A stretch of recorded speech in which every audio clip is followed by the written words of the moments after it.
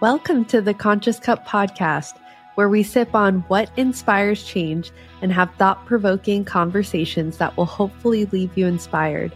I'm your host, Simone Ispahani, and I'm here to take you on a journey of the socially conscious mindsets of people from various walks of life, all seeking to make a difference in the world. In each episode, we dive deep into the issues that matter, from social justice, mental health, entrepreneurship, and everything in between. Together, we'll explore the power of conscious choices and the impact they have on our world. Get ready to engage in conversations with inspiring guests, hear their stories, and uncover actionable insights. It's time to fill our cups with knowledge, compassion, and the motivation to make a difference. Hi, I'm Simone Ispahani, and I'm your host for the Conscious Cup podcast. Just to tell you guys a little bit about myself, I was born in Colorado Springs and I grew up in the Netherlands, Australia, and Hawaii. I moved out to LA for college, and that's kind of where my story begins for my business, Social Brew. So before we get into that, I just kind of want to talk a little bit about my upbringing. And so I'm biracial. My dad is from India and my mom is from New York originally. And so for me, I grew up just kind of amongst a variety of different cultures. The school I went to was this amazing American international school in Holland. And for me, I really feel like I was privileged to be exposed to a lot of different backgrounds very early on in my childhood. And my parents, they've always been about giving back and serving others. And so that too really contributed to how I want to run my business and the type of person I want to be. And my parents decided to start a family foundation when I was quite young called the Master's Peace Foundation.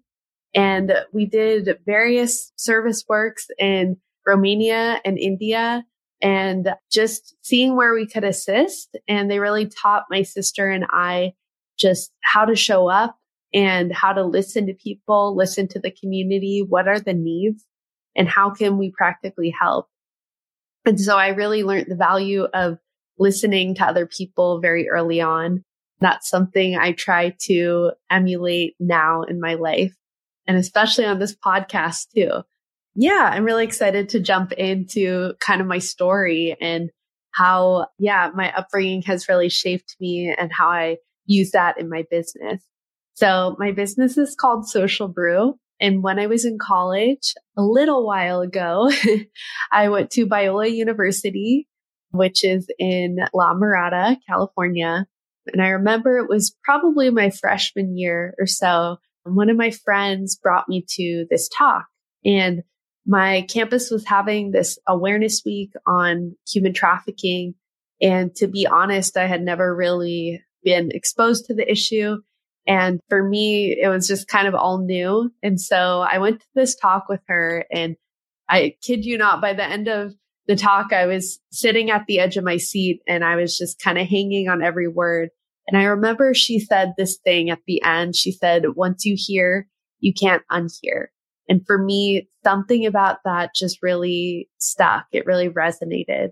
So that's kind of where my story began with this, my mission and vision for Social Brew. So Social Brew, in a nutshell, is an e-commerce coffee company. We also do Hawaiian flavored pancake mixes, and we sell primarily Hawaiian coffee beans.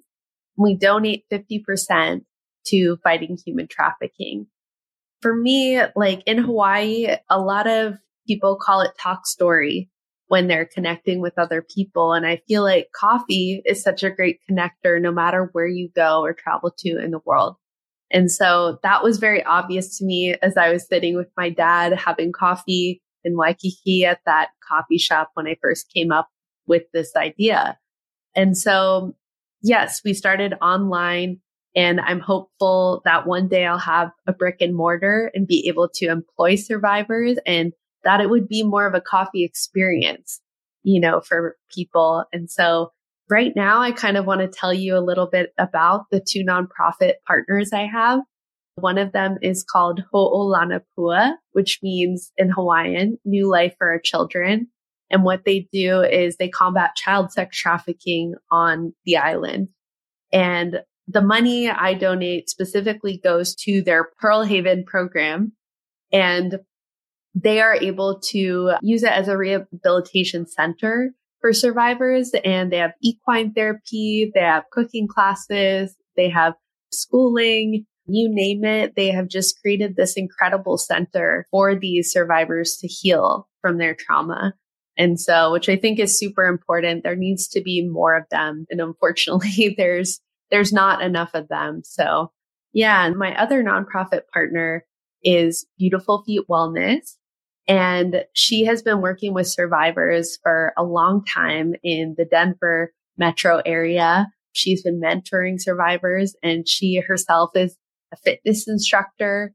And so she does yoga with these survivors and sort of body somatic therapy, which is kind of a niche. It's something that a lot of people don't know much about. But if anyone has read the book, The Body Keeps the Score by Bessel van Kolk, it talks a lot about how we store our trauma in our bodies and that we need to find a way to release that. So she really works with them on various fitness practices, but also teaches them about nutrition and wellness and how to take care of themselves. Because if you can imagine, once you've been through something traumatic and you just, even if it's not human trafficking per se, but if you've been through something traumatic, you can imagine, okay, how do I deal with this moving forward? Because the healing is never really done.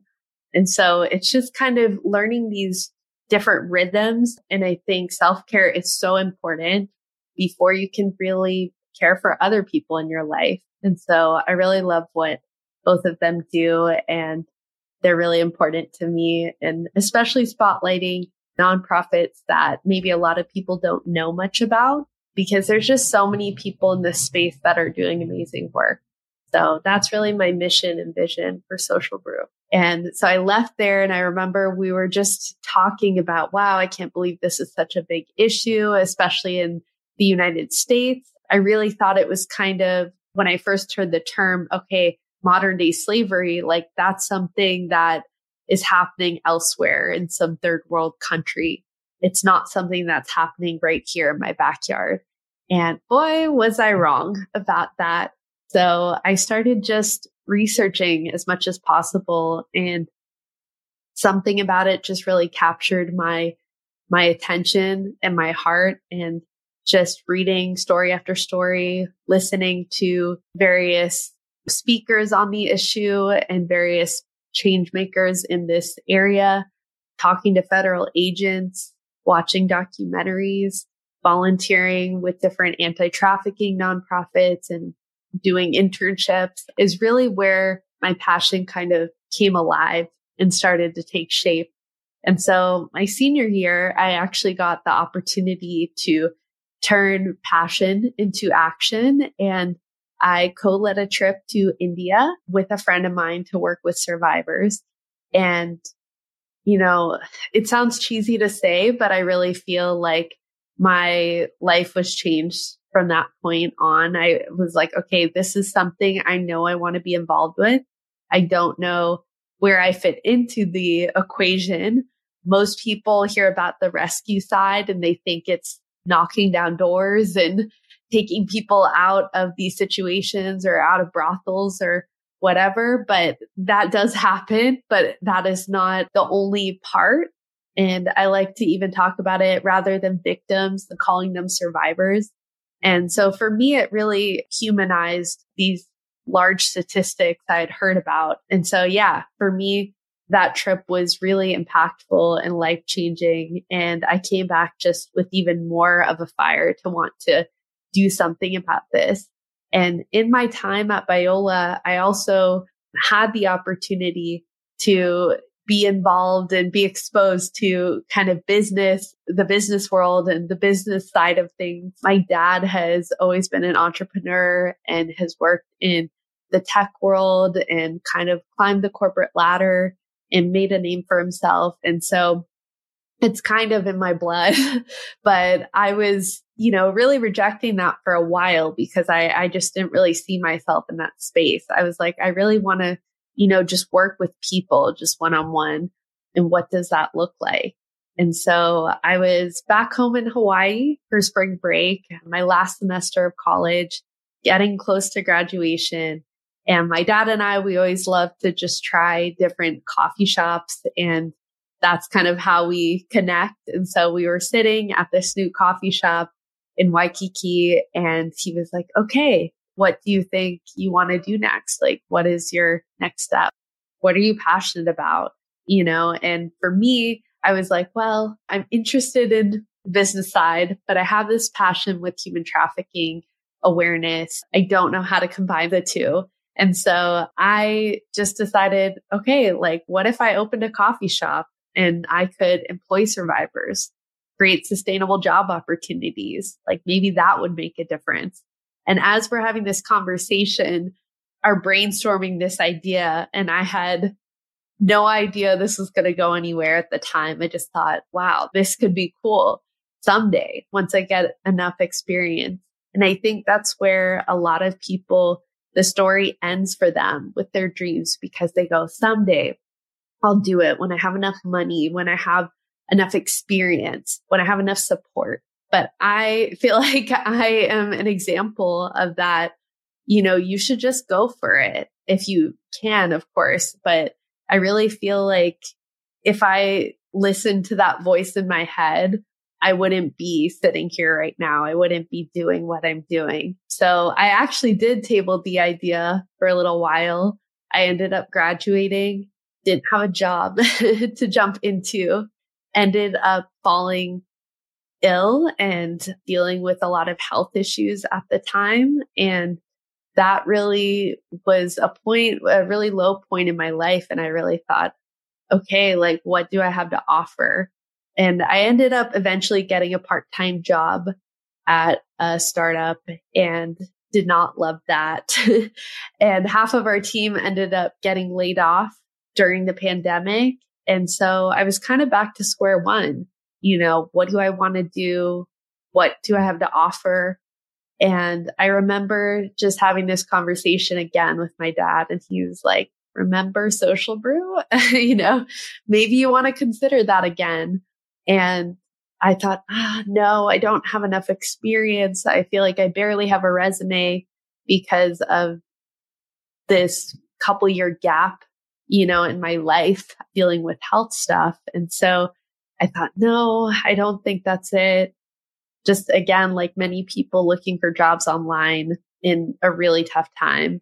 And eventually, through seeing my sister start her own business and decide to just go for it, I was inspired again. And my dad just kept mentioning it here and there, you should really consider it. And, I can help you with the business plan and you can do this. And so for me, my faith is also really important to me. And so I just took a little bit of time to kind of ground myself and pray about it. And I decided, okay, I'm gonna just try. If it goes terribly wrong, at least I said, okay, I tried.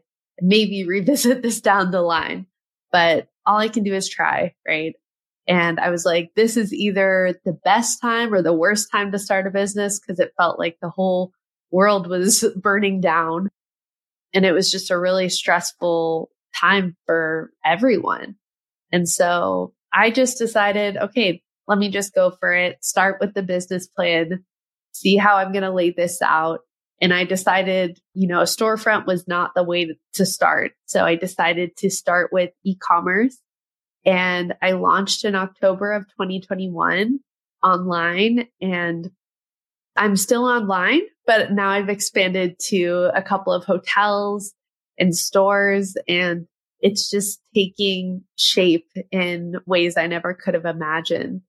And so for me, I think the core of this podcast is I want people to know that you don't need to have it all together to do something meaningful with your life, that we all have something to offer. And you just need to take the first step, feel the fear and do it anyways, I like to tell myself. So yeah, I hope that you gain some new insights by listening to the guests I'll have on, and it'll just start that process of you thinking, okay, what am I passionate about? And how can I use this to help others? Because I truly believe when we help other people, we're always getting back more than we give.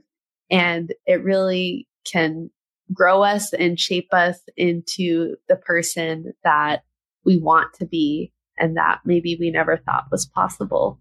So please follow along and like and subscribe the Conscious Cup podcast, and follow us at Sip Social Brew on Instagram if you want to just be a part of that community. And yeah, check us out.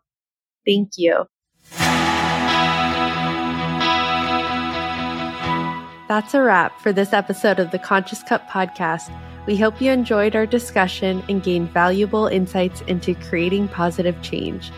Let's carry the momentum from these conversations into our everyday lives, embracing the messy of our human condition and releasing ourselves of the lie that we need to have it all together.